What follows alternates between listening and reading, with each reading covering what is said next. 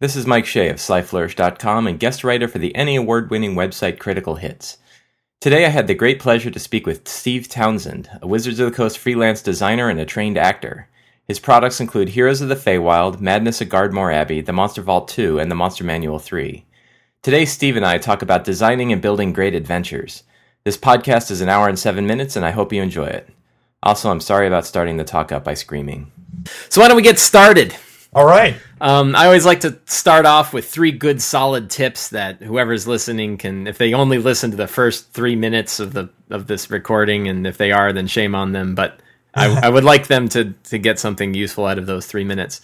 So to start off with, and the topic of our conversation tonight is adventure design. Okay. Kind of both on, some on how to deal with published adventures, but also on just general adventure design for DMs who like to roll their own, which I believe is probably most of them. Right. I have no statistical evidence whatsoever for that to be the case, but it would not shock me if most DMs, because they're DMs, tend to want to do their own thing.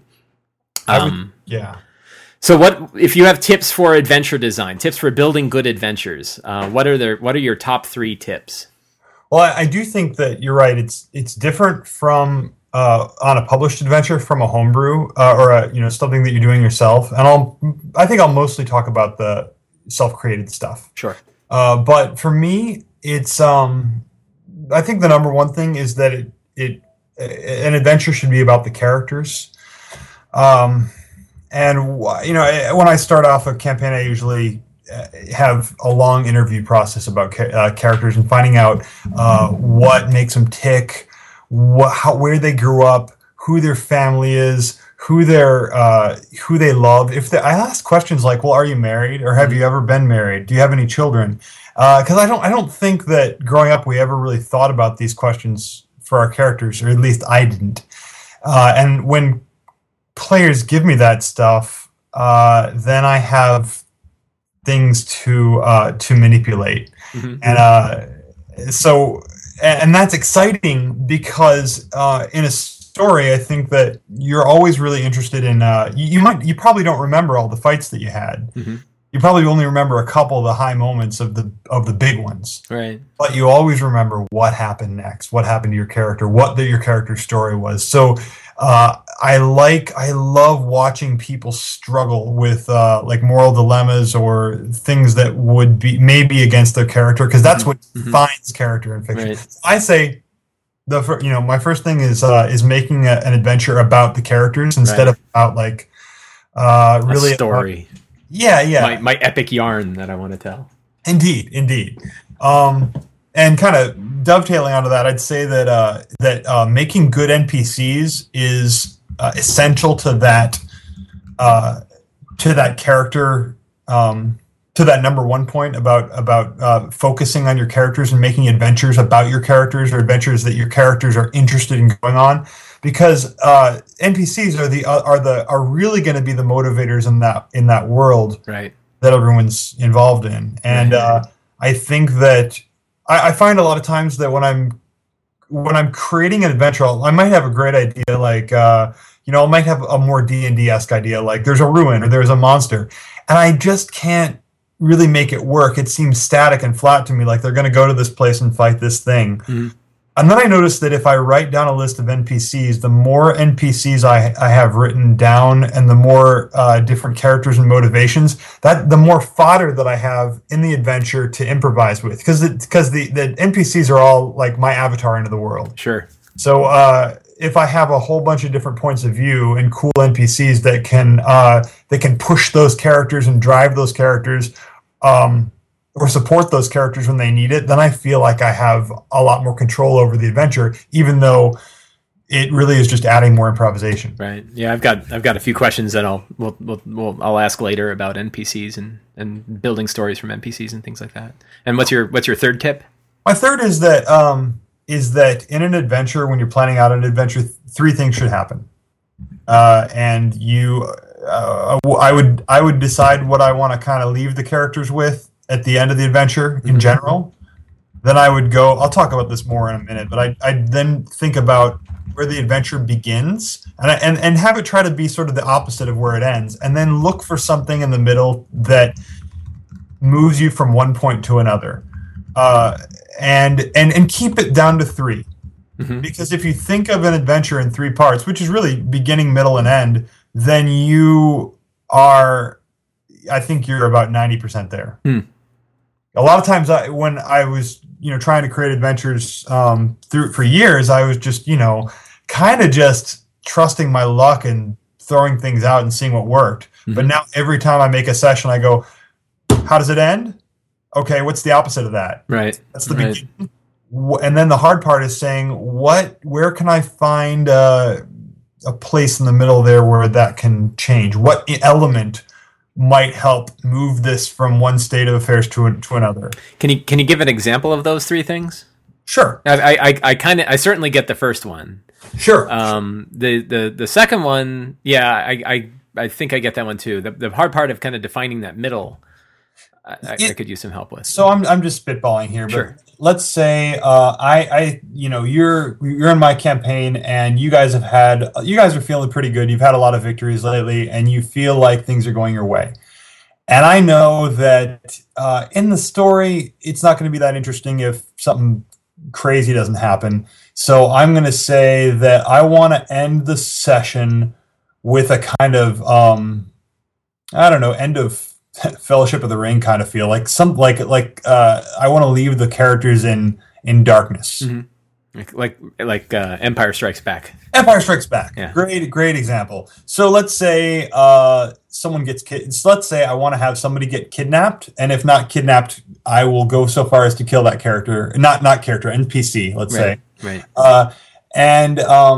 So I know that is how I want to end that adventure. And I want that to be I'll choose somebody really important, somebody that, in a George Martin-esque way where you're like, I can't believe they killed that person, or if we don't save that person, they're dead immediately. Or like you said, Empire Strikes Back, Han Solo is gone. He's frozen in carbonite. Mm-hmm. He's off to the gangsters. Right. So, I'll say, all right, well, that's where I want to leave it. And I'll probably from playing the campaign, I'll probably have an idea as to how that's going to happen. Like, I'll know some of the bad guys in the campaign that might be able to make that happen. Now I'll think about, let's start the adventure with something really easy and have the characters score a major victory. Mm-hmm. So I'm going to say my first encounter is going to be like maybe minions of that villain, or maybe somebody that they've been after for a long time that they can that they have a really easy time defeating.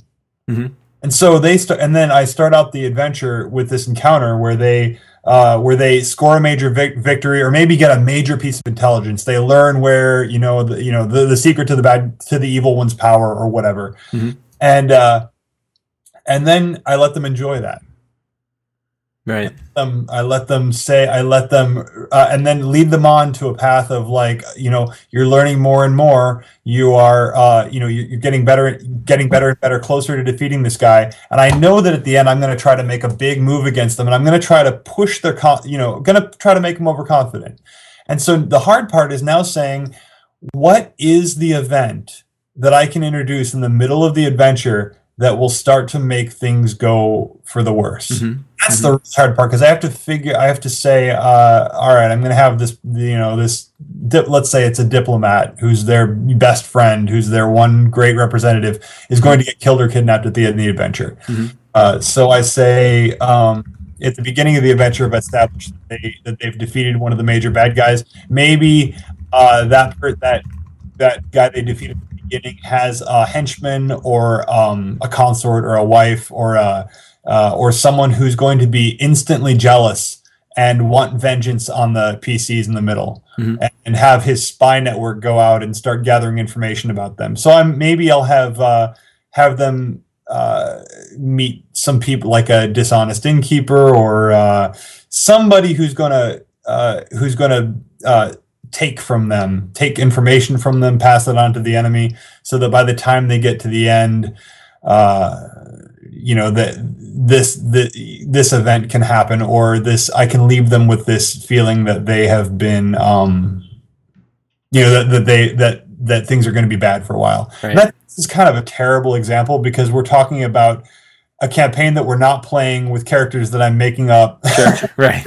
But the idea is to, in your own campaign, you know, look for an effect or a mood that you wanna conclude with, right? Then try and find what the opposite of that is, and then find a point in the middle where you can introduce a factor, like an encounter or a factor in the middle that will change from one state of affairs to the other. But and I know that's a very this kind of ambiguous thing. A question I have about terminology, and I would bet that this one is a topic of debate that has probably raged for a long time. But how do we even really define an adventure as being different than, you know, a night, an evening of D&D, or a campaign, or even, you know, as we were talking about before we started recording, a mini campaign? You know, how do you kind of define an adventure? What's your definition of an adventure? Is it one night? I think that an adventure can go multiple nights. You know, because you've got, like, right now I'm running modules, and I think a whole module is an adventure. Right. I think that you can have small adventures within a night, but I think an adventure can be it can be any length. But I would hesitate to say that it would be more than. Boy, that is hard to define, isn't it? I was going to say, you know, it shouldn't really go more than a season, but you kind of have to know how to divide it up. I like to look at television shows like Battlestar Galactica and Lost. Yeah. Say, you know, like let's look at Battlestar Galactica, and can we look at it before the boxing episode? You know, the second time I saw that episode, I loved it. Really? Every time since, but it's the first time I was like, what was that about? I liked it when I didn't know what was coming after it. Right. But at any rate, you know, you've got a lot of episodes in that show that are one-offs, right? Like Scar. Like Scar, yeah, within the general story. But then you've got, like, the whole Pegasus arc, and that's that's how many episodes until that's sort of done with. You know, is it like something like 4 episodes? You got about 4 episodes. Well, yeah, from the time that Pegasus shows up to the time it's destroyed is I think a pretty good ways. Right, but the whole episode where they have the Pegasus versus Galactic, I think, was 2. It was 2, and then you have 2 more where they sort of are. They go after the resurrection ship, I believe. Yeah, and, right. Some other stuff happens. Yeah. At any rate, you know that's an adventure. I'm thinking of that as adventure, or like when they go down to Cobol, right, and they're running around there. That's like 4 episodes or so. That's like an adventure. But then you've got your 1 or 2 shots as well. Right. And I really think that that's analogous to D&D. So kind of like a movie, you know, or a TV show and a movie. It could be, you know, maybe even a short season of a show. Yeah. I guess it would kind of be defined by the arc. Like, you know, there's, as you said, there's a clear end that you might have in mind. Whether, even if that end might be a cliffhanger, it is still an end. You know, there's still a moment that has a bookmark on it. Yeah. That kind of defines that particular set, and then a series of those together would be a campaign. Indeed. We've been looking at our campaigns as seasons for a couple of years now, where I know that we're going to play from September to April.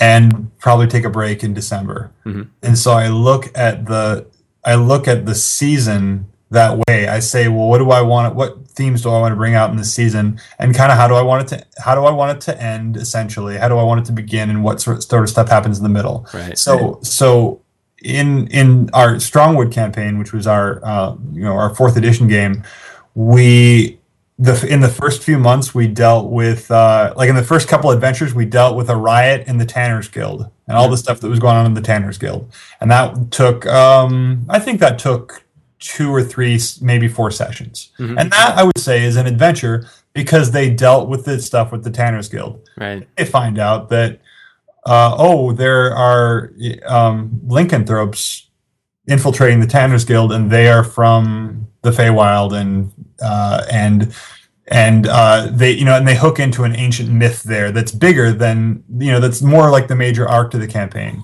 And then they eventually cross over into the Feywild, and that's another, series of adventures that another series of sessions that are, I would say, a whole adventure.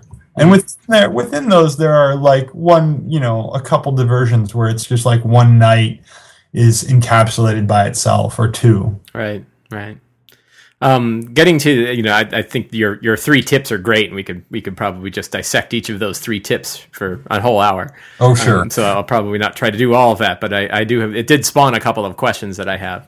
When you talked about having the story really be about the characters and the interviews that you do to try to understand the characters. If you have players who tend to think of their characters more as a sheet full of stats, how can you draw more of a story out of them that is enjoyable to them? Are there ways that you've seen to try to, elicit that story that they have? Yeah, I tend to just ask those guys keep asking them questions, because in my experience anyway, most of those guys that I play with that who are, their characters are more about sheets full of stats, they mostly just haven't had the opportunity to play a different way, or aren't used to playing a different way, and just assume that this is the way that they're going to play D&D. Right. But if you ask people about their character, I always find that gets that gets the juices flowing, and that gets a brainstorm going, and they want to invest in that, because it is about them. Right. And so I feel like I'm just... It starts to come about as the more you draw it from them. Yeah, I feel like I'm just prompting their minds to go there. Right. And then once they have that there, they want to do it. And the other thing, I think, is about rewarding those choices that they make. One thing I talked about in the interview with Dave was I had a DM who was amazing many years ago named Mike Kusiak. Mm-hmm. And what Mike would do is we were playing an Alternity game, and I decided I wanted to be kind of like a chess master, and like in a human combat chess sort of thing. Mm-hmm. And so when I was in battle, he would describe how, my chess master eye targeted the most relevant target, the biggest guy. I was always looking for the optimal opportunity. And then when he would talk about somebody else, he would describe things from their character's point of view, because he understood our characters. So he always described things as they would be important to us. Mm-hmm. And so if you tell me about your guy with an 18 strength and his great axe and his, and it's a typical brutal 2 great axe. Yeah, his brutal 2 great axe. Then I will, then I'll when I'm DMing, I'll say, if he's a barbarian guy, I'll say, I'll be narrating as the Baron, maybe, right? Talking to the other PCs, and then I'll say, Gorstag, you look around the hall, and all of these, you see all these tapestries, all these riches. Where are the furs? Where are the half-naked women sitting around the campfire? Where are the drums? You see minstrels and hoes with lutes, playing this delicate music, and nothing here is as it was. Where is the stink of the raw meat? And then usually the character, the player at that starts to get drawn in. He'll say, enough talk. Right. Or whatever. It will engage that player, and they'll feel like they want to participate because I've just showed them that I'm listening to what they're putting out there. Mm-hmm. In improv, the first rule of improv is always say yes, but yes and. So if a player says this is my character and they show you a bunch of stats, then I want to take those stats and make them real within the world and engage the player that way, so that they are encouraged to participate in that way. Right. Interesting. Yeah, I want to talk more about acting in D&D. Okay. In a bit. I always love it when people have an absolutely unique combination of desires and skills that I think my last podcast I talked to a psychologist about running the DM table. Oh wow, which was excellent. Yeah, the id DM is Michael Mallon is his name. He's great. I will have to go back. Yeah, it's fantastic. How do you get that's a great way to draw people into their PCs. And I was just thinking when you said the axe, that even a simple question like, well, what's your axe's name? Yeah. Could just starts to get them to think about it. Oh, well, I don't know. It's Brutal 2. Maybe that's what I'm going to call it, because Brutal 1 got destroyed when I hit an ogre in the head. Sure. And I'll say, well, where did you get it? Exactly, yeah. Take it from? Or what does it look like? With who did you kill to get it? Yeah. Or whatever. I'll sort of direct that. Yeah, which is always interesting. Have you played much of the 4E version of Gamma World? A little bit. One of the things I liked very much about that system was that weapons were very abstract. They just said it's a two-hand strength, two-hand heavy weapon or a two-hand light weapon, and they didn't say what it was. And you really had to kind of decide. Well, I don't know. It's a telephone pole that I stuck a bunch of railroad spikes into, and you're like, that's awesome. Right now it's a real thing, and like the stats are the same regardless of whether it's a telephone pole or a car bumper. But either way, it's a two-hand weapon, Absolutely. So I miss that, and I'd love to see kind of more of that in the games that I play. And there's really nothing to stop you from saying, well, describe the longsword that you have, or what is your axe? Where did it come from? What does it look like? What is that? What was the haft made out of? What kind of metal? It's just to get people to think outside of the little line of stats that exist in the player's handbook. And you can always get a story out of that. Like, sure, usually I'll start out with those little questions and then get, and usually the player makes that discovery, or you two make it together. Right. And then you have to capture that. Now, the key thing that you brought in, which I'm kind of terrible at, is when I'll elicit stories from players and then not pay attention to them, which is probably the horrible side of it. It's like they are giving you a story, and like, whatever, I got battles to run. I don't have time to think about your story. I can barely remember I've got interrupts to take care of. Yeah. So yeah, that's something I gotta do better. I had a player last night who's like, "Hey, I sent you a whole backstory. Did you read it?" I'm like, "Nah, I got lost in email." Yeah. Terrible. I'm a terrible DM. It happens. How do you get them to care about NPCs? Like now they care about themselves, but you brought up in your example of an NPC that the players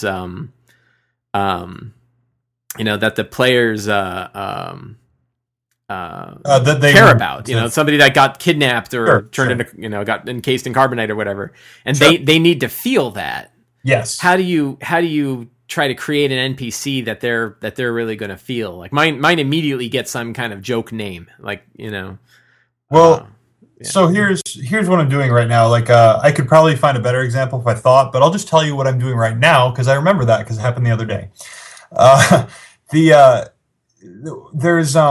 I'm running AD&D, old school AD&D adventures, because after I played D&D Next at D&D XP, I was like, this played like AD&D, and I really want to go back and experience these adventures that I never owned and people talk about. Yeah, sure. So I'm doing that as our like little short campaign series, and one of the ones that my cousin used to have was the Assassin's Knot. Which I picked up and, out of nostalgia. And I've been running a combination of that's L2. I've been running a combination of L1, The Secret of Bone Hill, and B1, In Search of Adventure. And I inserted In Search of Adventure inside the little weird mini campaign. This is weird. If you ever read L1, it's actually like a Nentir Vale-esque setting with a little adventure on it. And it was published in like, I think 81. So it's really weirdly obsessive in detail. But at any rate, I'm reading these adventures and I'm thinking, well, how am I going to, I want to link these together and make this into a campaign, not just to run old AD&D adventures, but to kind of, have a story happen here.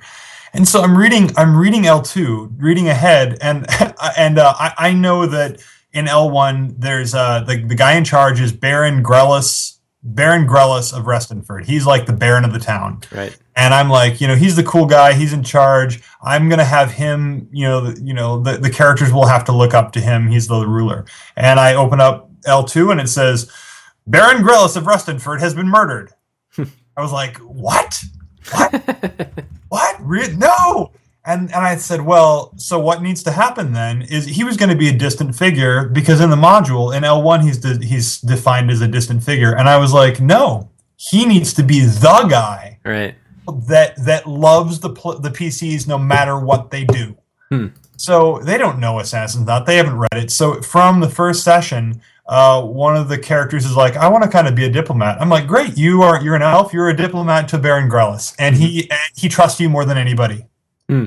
So in the past few sessions, and especially on Tuesday's game, they decided to make a deal with the orcs of the hills, which live near Restonford, which normally would be a terrible, terrible idea. You know, nobody wants an orcs to get together and have an alliance and let orcs move into their territory. But I was like, okay, sure, you know, that's.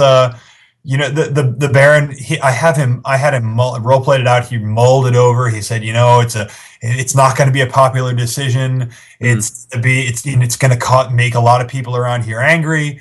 But you know what? We need to unite against all these barbarians and gnolls and bugbears that are around here. I have all these troubles on my shoulders, and you're right. You did the right thing. And so if I make him endeared to the PCs, and they already are. On Wednesday I got an email saying, last night was really fun. I really enjoyed role-playing with the Baron. I'm sending them away. He says, I want you to go to Argenta and talk to, and find out what happened to the princess, because I'm going to take him to Palace on the Silver Princess. When they get back to Restonford, that fracking Baron is going to be dead. Oh. And they're gonna, and I've read, you know, all the reasons in the module why he's murdered, but one of the primary reasons now is going to be because he agreed to make an alliance with orcs. Oh, so it's their fault. So that's how you do it. It's our fault. You just say, you know, who can you just, that's what I mean, I guess, by going, you know, decide the effect, you know, your third act. Just figure out the opposite of that, and then figure out the thing that happens in the middle. And that's a thing where I'm like, I'm going to really hit them because they're going to come back from their mission expecting, you know, to be rewarded, and I'm sure they will be, but they're going to come back to find out that the one guy who was batting for them, who thought all their ideas were great and who honored them, has been murdered. And then we're going to run the Assassin's Knot. They're going to be motivated to play that adventure because they like the Baron. Man, I wish I'd started Gardmore Abbey differently. That's my long answer to the question. Yeah. My answers are long. No, these are good. This is what it's for. I'm just going through my list of questions, but some of them are boring compared to what we've been talking about. Oh. So how?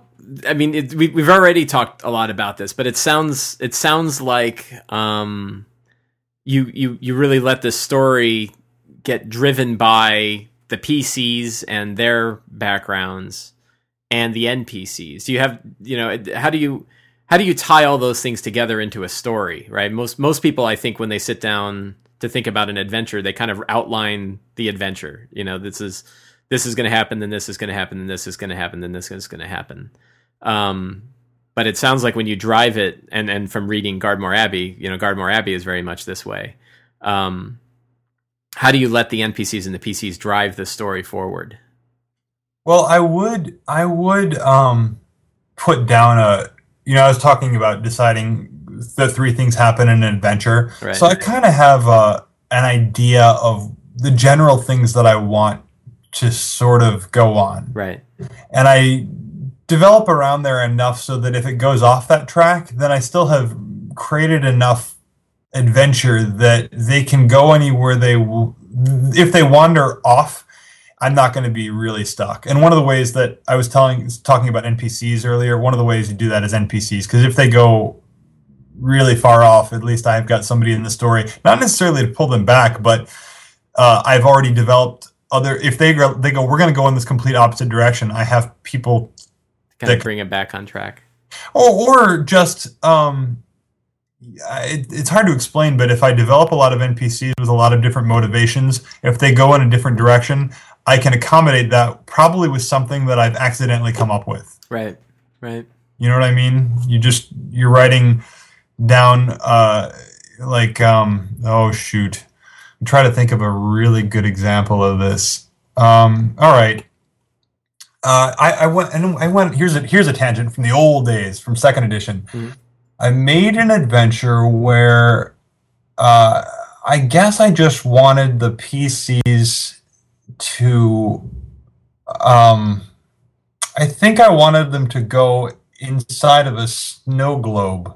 That's what I wanted to do. I had some dumb idea where I wanted them to go inside of a snow globe in the School of Magic in the dean's office. He had a snow globe on his desk, and that's where he kept his bad students. and they had to his bad students had to figure out how to get through the snow globe, and inside the snow globe was a small world. Right. So my girlfriend was playing at the time, and she was an elf who had no money, and she was like the last, one of the last of the elves. They're all dying in my world. That's how I like it. And Brutal. She was dancing on the street for money, and one of the other PCs was playing a lute for her, or a recorder for her, and the drunken dean of the school, who he was drunk on a potion that one of his students pranked him with, started dancing with her, and she refused him, so he teleported her into the snow globe and teleported the other guy into the snow globe, and that's how I set up the adventure. And the adventure was get out of the snow globe. Mm-hmm. That was it. So during the course of this thing, they didn't really want to do that. They were like, we don't really know how to get out of here, but let's see if we can break the glass. And they, rolled really well, surprisingly, ridiculously well. And so I said, all right, you broke the glass, but now you're miniaturized because you didn't do the thing that would make the magic work to make you really big. So I figured that they'll just go around the lab for a while and try to, find some solution to it. And I had written out what was in his lab, and in one part of his lab was a closet that teleported to different places in the world, most of which I hadn't developed. Mm-hmm. And so they decided to go over there, and they didn't really know what it did, so they pushed a button and went in, and I rolled to see which place they went to, and they went to a pirate-plagued port on the opposite side of the world. Okay, now, I was talking about having developed stuff, about having developed extra stuff. I had written down notes on, this pirate-plagued port. I knew it existed, and I had written down some of the major people that lived there, but this was a totally separate thing from the adventure. The adventure was go in the snow globe and get out. And but what was I to do? I didn't want to tell them, no, your effort to break the snow globe didn't work, even though you rolled really well. And no, even though you went into this teleporting closet that I know that the dean has in the school, you can't actually teleport. So they were miniaturized to the side of a D6 halfway across the world in a pirate-plagued port where there was a war going on between the pirates and the king of the island. And so thus began an improvised adventure where they had to act as spies. They rode on the backs of pigeons and pirates to try to pull a heist against the king. And then after they'd completed this, the pirates eventually sailed them back to the mainland, and it took months. And it was, a completely unexpected thing, but it happened because I had written down some NPCs that existed in this other place, and I'd sort of developed this area. And that's what I mean by I had a structure for that adventure. They went in an opposite direction, but I had enough fuel to completely do something that was totally different. And I was flying by the seat of my pants. I had no idea what was going to happen, and it inspired a kind of madness in me and the players, where they're blowing up ships and riding carrier pigeons and hanging out with pirates. And it was a one-session game, but it was like, I just had the ammo right there, if you know what I mean. Sure. Interesting anecdote, Piper Parabo. So this pirate-plagued port was developed because for costume class in theater, we had to pick a theme for Cinderella, and I decided to set mine in Pirate Cinderella. Oh, great. And another girl in that class, my class, was Piper Parabo, mm-hmm. who you might know from Coyote Ugly and Cheaper by the Dozen, and she was in the... I wouldn't know Coyote Ugly, but the Prestige with huge. Anyway, she's an. Cool. Anyway, Let's talk about acting. let's. So what are some of the tips that you have picked up from acting that have helped you in D&D that DMs might be able to capitalize on? Well, I would say the best things that I've learned are through improv. I learned to always yes and things, to always say yes. Right. And that was like the example that I just gave with the pirate play with the snow globe thing. It's like, they did the right stuff. They came up with a better solution. If I said no, Mm-hmm. I've heard that from a number of DMs that talk about that. I haven't heard it attributed to ad lib kind of stuff, but I have heard it from other DMs that have said, always try to find a way to say yes.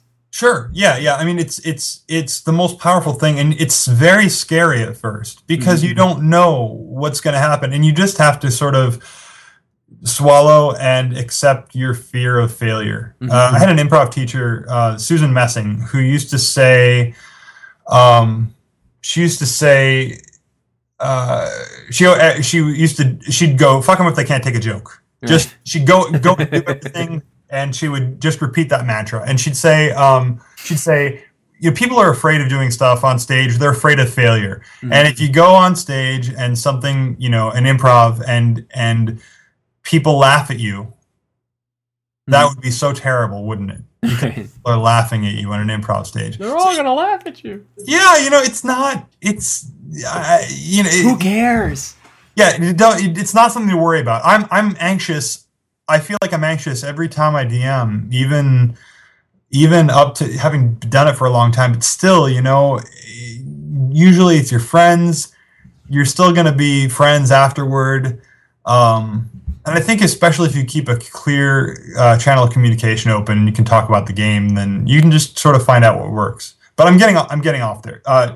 Saying yes and letting people try things is huge. Right. And that's an improv thing. Another thing that's also huge is finding the vulnerability in your character.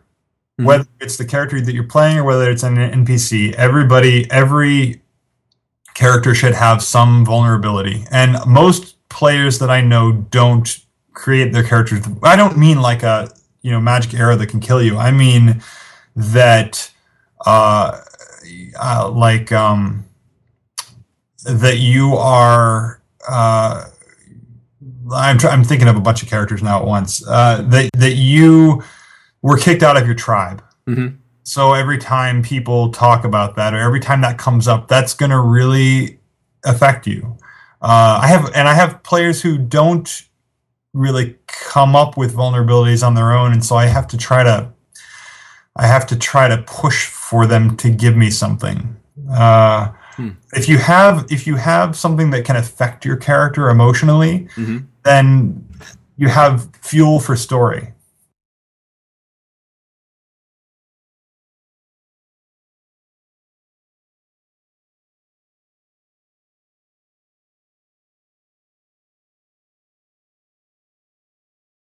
A lot of us that are going to do it really well, and I think that we are worse critics than we're our own worst critics. When it comes down to it, it's six people sitting around a table having fun. How bad is it really going to be? And you just, I stumble over my own dialogue all the time and my own descriptions all the time.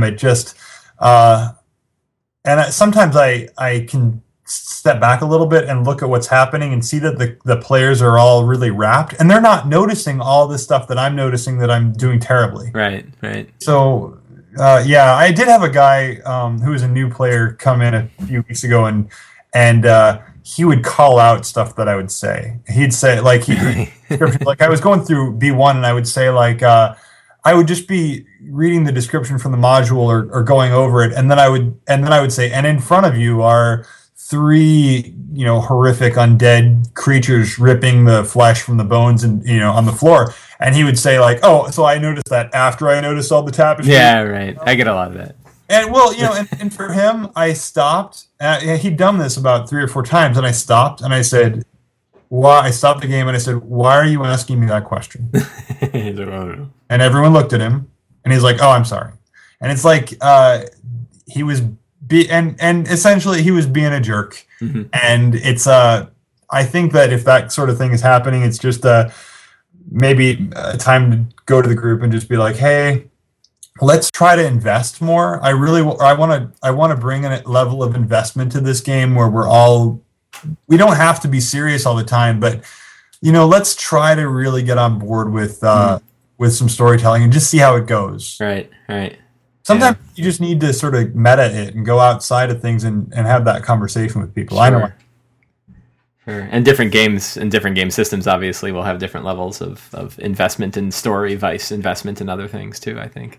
Yeah. Like some indie games are like Fiasco is pretty fun. Yeah, Fiasco is. I mean, it's probably if you have D&D 4E on one side, Fiasco is that opposite side, and or at least from what I know, next to no, I mean it really can be, but I think you can do that. But combining the two really is cool. Yeah, I think that we play in a lot. It's not the interesting thing about Fiasco is a long-form improvisation disguised as a role-playing game. Right. With dice, yeah. With dice, yeah. And so I think you can play 4E like that. Not in the like Laurent format where you're going around character to character, mm-hmm. but you can bring that level of investment. There's nothing preventing anybody from bringing that level of investment to D&D. Mm-hmm. Mm-hmm. There really isn't. I wonder if Fiasco would be a good way to kind of break people into that sort of concept if they're not used to it. If they're used to playing traditional role-playing games, having them just run an hour of Fiasco or whatever. I really think so. Fiasco, Kagamatsu is another great indie game where if there's a woman in the group, she's playing the Ronin, and all the men are playing the women of the village. And you're trying to get Kagamatsu to help you. What if you have two women? I mean, it's not a set rule, but that's a suggestion in the game. Huh. And they would decide which one is Kagamatsu. That's interesting. Yeah, my regular group has two women in it, so they'd have to fight over it or something. Or play two games. Yeah, or play two games. So getting into the nuts and bolts of adventure, I'm a big nuts and bolts guy. I love to hear. I keep bringing up my favorite quote. Oh God, what was the name of the artist who said, critics love to get together and describe form and use of color and theme, and artists want to get together and talk about where the cheapest place to buy turpentine. Where's the cheapest place to buy turpentine? Yeah, and I always like to talk about turpentine.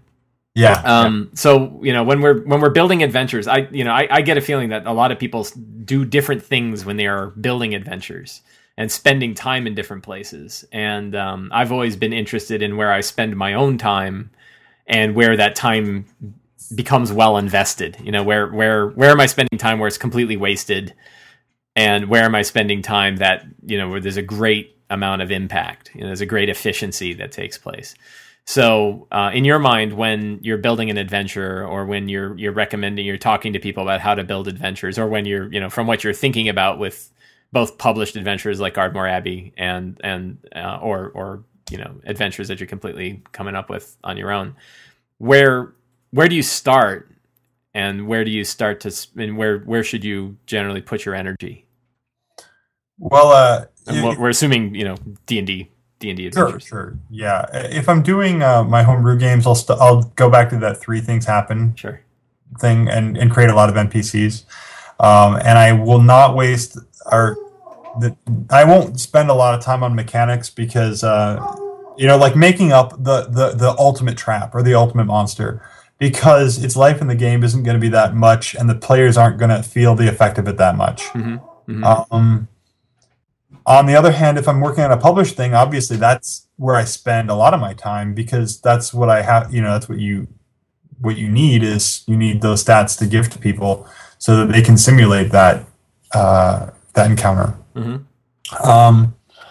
So for me, those are 2 very different,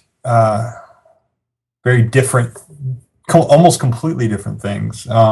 The homebrew experience that's tailored toward the specific characters, and you can really make a story happen. Mm-hmm. And then the published adventure where you can do your best to, I can do my best to make it story focused, but really I'm just sort of trusting my luck that it's going to go that way. Right.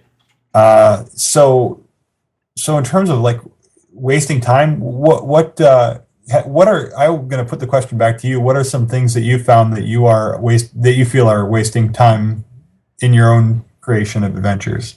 Well, so there's a few things that I've kind of stopped doing. One of them is I've stopped building new monsters. Yes. I think that, That falls in that mechanics bucket. Yeah, right. With fine publications like the Monster Manual 3 and Monster Vault Threats to the Interior Veil. I don't, you got paid to make those monsters. Why would I do it for free? Exactly. I would rather, and there was, thousands of other people who edited those and play tested those before they were published. So, well, tens. So, but time, more than one person's time went into designing something. I might as well use the thing that was well designed rather than trying to come up with my own crazy mechanic, which is funny because building monsters can be a lot of fun. And I think people still want to do it just because they kind of want to, but I don't think it's necessarily an efficient use. And sometimes maybe they're doing it because they're procrastinating on the harder stuff. Like what's the story of the PCs and how can I do more with that? It's like, it's easier to figure out what interrupt a dragon should have. Yeah. It's easy to reskin or just tweak something. Yeah. So, right. I'm a huge fan of reskinning. I'm a huge fan of upping and downing levels. I think that you can really do some crazy reskins that work well. My favorite, I wrote an article about reskinning a white dragon into a cyborg ninja in Gamma World, and it worked perfectly. So, and reskinning, you can just do it, right? I mean, I just carry around a copy of the Monster Vault, and I just open it up to a monster, and I pick it, and I convert it if I need it, and if not, I just run it straight. Exactly. So that's my whole answer to that question about wasting time is if you want, I think that if people spend a lot of time doing that stuff for every adventure and really trying to come up with new mechanics when, like sometimes people will be like, hey, I came up with a new magic system for whatever, or I just think, why don't you just take what's there and just kind of, you just sort of alter what's there. Right. And if you really enjoy it, then absolutely, who am I to get in the way of what you enjoy? But, it just seems to me that, you could be putting that time elsewhere. Yeah, exactly. The other thing that I find where I tend to be I wasted more time is in world building. I don't, a lot of times I want to, the PCs are going to see a particular section of the world and coming up with, a Tolkien-esque, 10,000 year history of the world and all these great wars of the past and all these empires and all these, the great kingdoms and the struggles of the lords of the kingdoms and the ancient evils that were buried and the 9 different Balrog lords, and it's like, people just want to see Bilbo. Man, They don't just what's up with Bilbo, right? Like maybe when Bilbo sees the troll statues, that's when it's time to wonder how the troll statues got there. But not before. Yeah, exactly. And when I began my big 20-year campaign, I was like, I was coming off of DMing Forgotten Realms in college, where I thought that everything really needed to be huge, and then I had this just revelation where I was like, I don't want to know about the rest of the world because I want to know, because the story is going to change as things go along. So for that campaign, I started with a small keep and a village surrounded by woods. Right. From there, the story, the world grew and grew and grew and grew and grew. But for Star Frontiers last fall, when we began that, I said, all right, we're going to play Star Frontiers. The player said, "What's your concept?" And I said, "What do you want to do?" And one guy said, "I think there should be a race called the Sethi that are like empathic and they're tall and blue and they are more advanced than humanity." And I said, "Great, yeah, all right, let's write that down." So starting small like that and just expanding as things happen organically. I agree with you. I think that's a better way to world build, unless you really like. Well, sure, pleasure. Yeah, right, exactly. I think, but there's an interesting, kind of idea in there too, which is, yeah, if you're getting enjoyment from it, go do it. Go with God and enjoy. Sit down and build out. Fill Moleskin after Moleskin after Moleskin filled with world details. Yeah. But don't think you're necessarily helping your game, right? That you could get trapped thinking, I'm building this world and it's going to be out. And then you get the disappointment of sitting down at your table and they're like, where are the orcs? I just like to fight 5 orcs, please.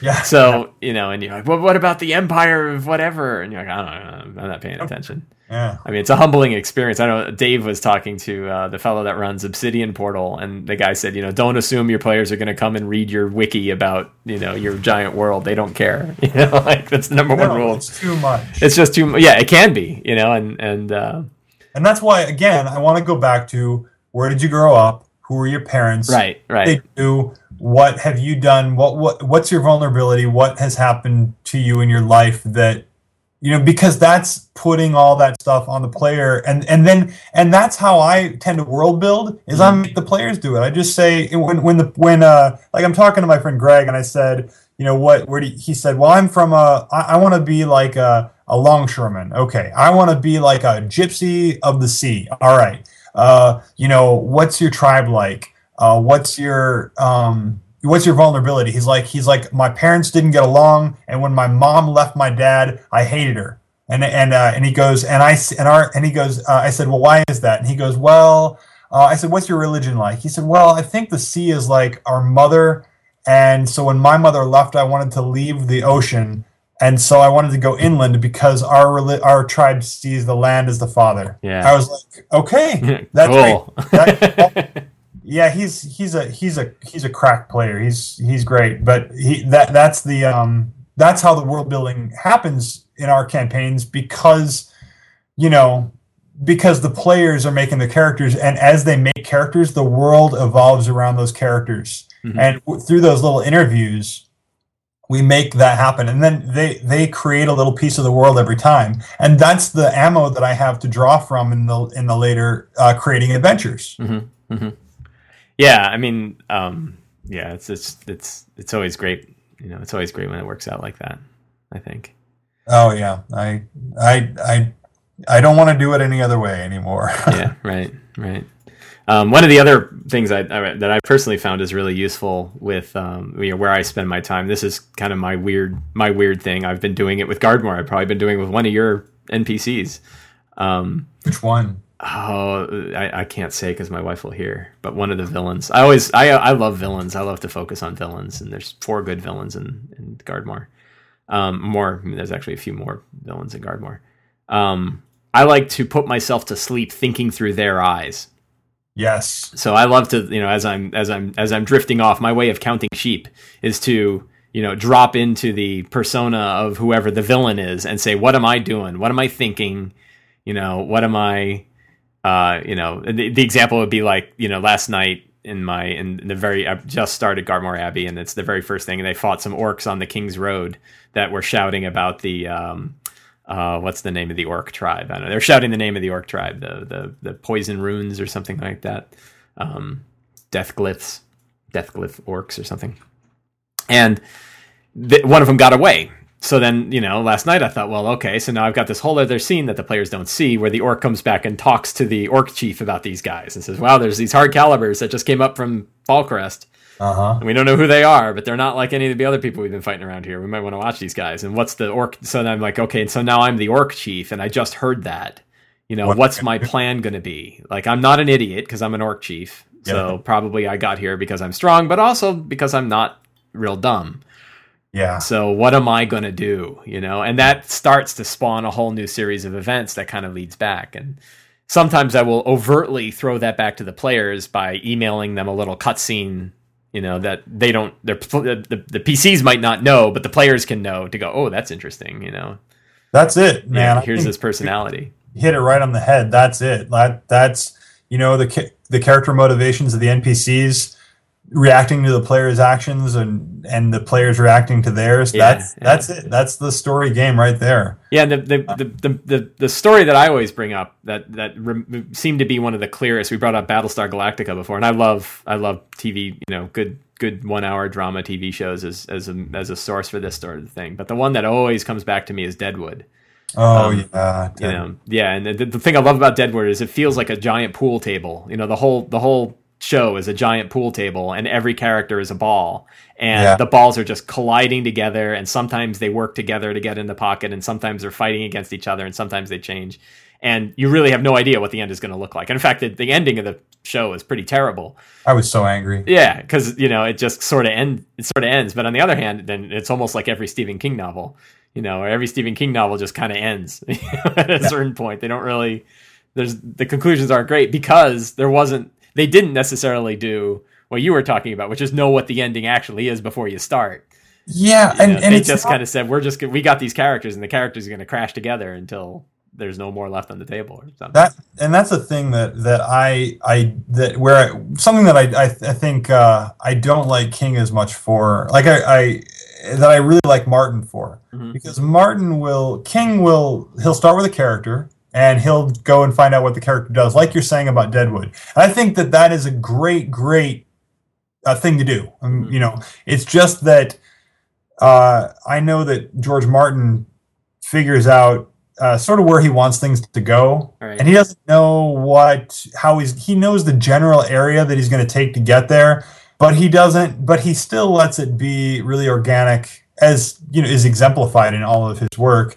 But because he sort of has that effect that he's going for, you get it in the end. And if you've only read Song of Ice and Fire, then you don't know because you haven't read the end of that. But if you read his earlier work, I read Fever Dream last fall, and it just knocked me out. Really? And his early science fiction stories, A Song for Laia, I read that a couple of years ago, and it's my favorite short story I've ever read.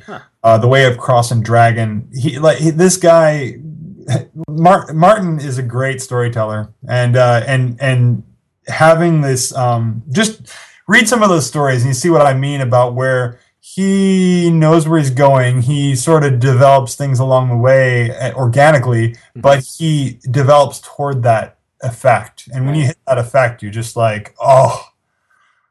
Right.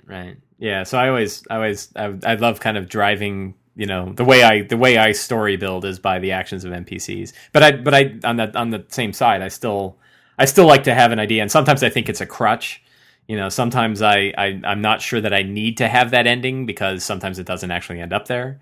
But sometimes I think I need it just to keep me going. Like I just need it to know that I feel safe.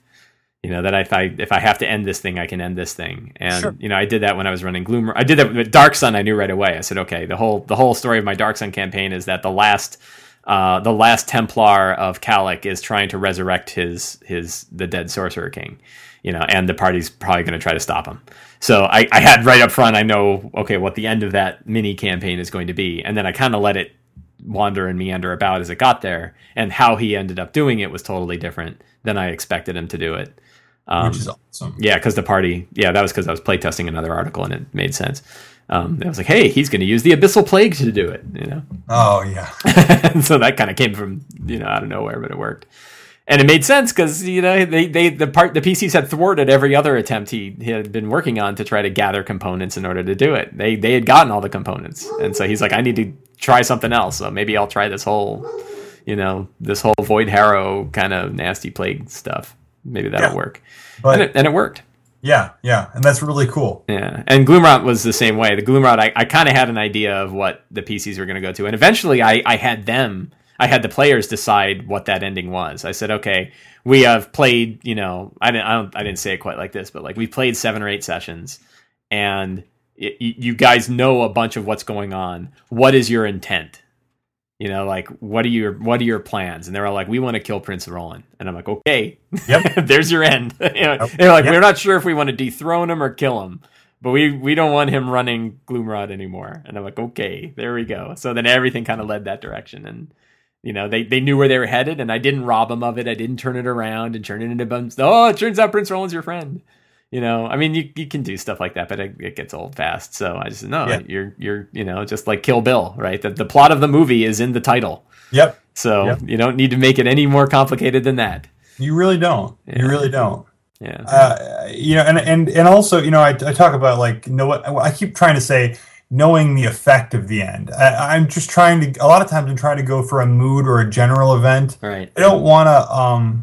I don't want anything to be predestined. In fact, the more the players surprise me with what they do, the more excited I am, because as long as they have a really good reason for it. Right, you know, right. I don't want them to be chaotic and weird. But if they, if they surprise me with the way that things go, or the dice surprise me with the way that things go, then I feel like I'm watching top-notch drama. And in fact, we're talking about Gardmore. Mm-hmm. And one thing, I did an interview on Wizards where I blabbed and blabbed about this guy Lowell Kempf and how he inspired that adventure. Mm-hmm. And I did the Encounters, Outer Gardmore Encounters book for Gardmore, like the outer Gardmore stuff. And most of those encounters, there's a weird alternate way to avoid combat most of the time. And the reason for that is because this guy Lowell, he's one of the guys who's in like the 20-year campaign. I think he's played every RPG scenario. So all he wants to do is come up with a more interesting way to do everything in the game. Right. So all those encounters were designed from the mindset of, well, what would this guy do? What would a guy who is looking for a really interesting way to go around this situation, what would they do? And that's a way of like, and I'm just trying to say there that I don't want to know everything that's going to happen. I want there to be a lot of spontaneity in the adventure and what's going on, and not necessarily knowing the ending, just kind of knowing the general direction of where you're going, or the way you want the eventual kind of culmination, having it be sort of a general idea, but not a concrete, they're going to go here, they're going to fight this guy. Right, exactly, yeah. So, nobody wants to be in those games. We've all been in them, and we hate them. Sometimes. It's funny. Sometimes I've actually queried my group a lot about that, and they tend to like the structure I've been using the most recently, which is there's nice predefined, there's a number of paths that they can take that are all relatively well defined. So they're not left completely alone to their own course, but they know like, we can go after this, or we can go after this, or we can go after this, or we can try this, or we can try this, or we can try this. And choices are great. I'm just talking about the plot train where nobody wants it where it's like you are absolutely going this way. Yeah. And you're just kind of enacting the DM's. Yeah. And it's interesting. I love video games and playing different video games and seeing how choices matter. And a couple of the more recent ones. I mean, obviously, I've been playing a lot of Mass Effect 3, which is one of the best games to watch a story evolve over time. It's just as soon as we're off this interview. So yeah. What I love about that one is every conversation between two people who have played that game are completely different, right? They're just, everybody has a different version of that story, and everybody's got a different version of Shepard, and all of the stories, all of the things that they've done across those three games is wildly diverse. Yeah, I love Dragon Age and Mass Effect. Yeah, Dragon Age, right? Dragon Age is funny because it's like no matter what you choose, you're screwed, right? Like, love it. Yeah, right. Where it's like, well, if you're like, oh, it's elves versus werewolves. How could I possibly go against the? Oh, it turns out the elves are a bunch of dicks. I love it. Yeah, and the werewolves are like, Native Americans, and we don't want to be mean to them. So like, oh god, this is awful. But then the funny thing is, I was playing Zelda on a plane ride. Actually, I was coming back from the time where you and I first met, which was at DDXP this year. And I was flying back, and being a nerd, I was getting as much gaming in as I could. And the game I was playing was Zelda. I don't remember which one it is. Whatever the Zelda is on the 3DS. And there's a scene where Zelda says, like the Princess Zelda is talking to Link and says like, oh, there's this big problem, and I really need your help to go do this. Will you help me? Yes, no. And I'm looking at the question, and I'm like, no. And it's just, oh, come on, don't be silly. Are you going to help me? Yes, no. And I'm like, no. And she's like, oh, come on, don't you want to be silly? Come on, don't you want to help me? And I'm like, why did you even program this question in? Yeah. Like, why pretend? If you're just going to force me down a path, just do it. Don't give me this illusion of choice and then not have one. It's like, and I don't know, like, could you have a little sub quest that kind of gets you back on the rails? Maybe, but this is the idea that you would program this little loop that just loops you right back into the same question until eventually you answer yes was, felt pretty chicken shit to me, even for a game as good as Zelda. There were a couple there were a couple choices that I put into the Siege of Gardmore Abbey, which was the adventure that ran at PAX. Yeah. And I got a couple notes back from the editor that said, well, at a convention, at a gaming convention, no player will make this choice. And I was like, yeah, but they have the choice. And if they make the choice, different things happen. So yeah, if you ever put a choice in, expect them to pick any of those options. And people did, and I heard about people that did make the other choice. And I bet they liked having an adventure they were playing at a con where they had choice. Exactly. So most of them are on the rails. That was my whole thing. That's why I wrote it that way. Yeah. And I hope that people get a chance to do that, because it's I don't know. I really hope that would be for home games, and Greg Bilson and I were talking about it way back when, and he was like, yeah, I want to make this put it out online, and I said great, and I thought, well, this is going to be for PAX, but I'm going to write it for home play. And then it's sort of been stuck behind the wall for a while, and it might come out. We might see it. Great. Yeah. Because I was talking to them at XP, and I'd love to see more of the stuff that they've been putting out for cons and old D&D encounter seasons and stuff like that. Oh yeah, released to a wider group. A lot of good material that's not getting out there. Crystal Cave was going for like a ridiculous amount of money. I don't even want to think about it. I have a few copies of that. In case a few copies. I just haven't gotten around to capitalizing. Well, this has been a fantastic conversation. It has. Thank you very much for having me. I've learned a lot. I can't wait to start using some of these tips. I thought your tips were great. You've been doing all this stuff. No, I do all of this. Everything that I do in this, I do because I want to learn more about how to run a great game. Everything comes back to learning how to run a great game, and you can always learn more. You're very kind to say so, but I'm convinced that you're already doing all this stuff. No. There's certain things I do, but like I said, there's lots of stuff where I can certainly use some improvement, as my group I'm sure would tell you. But I greatly appreciate your time, and I hope we can do it again. Yes, and I hope we get to game together next con. That would be great. You go to Origins or? I don't. The big ones for me probably from now on are going to be Gen Con and PAX. We'll probably do PAX East. Okay. So well, then at Gen Con, we'll meet up and play games. Yeah, twice a year. But yeah, definitely.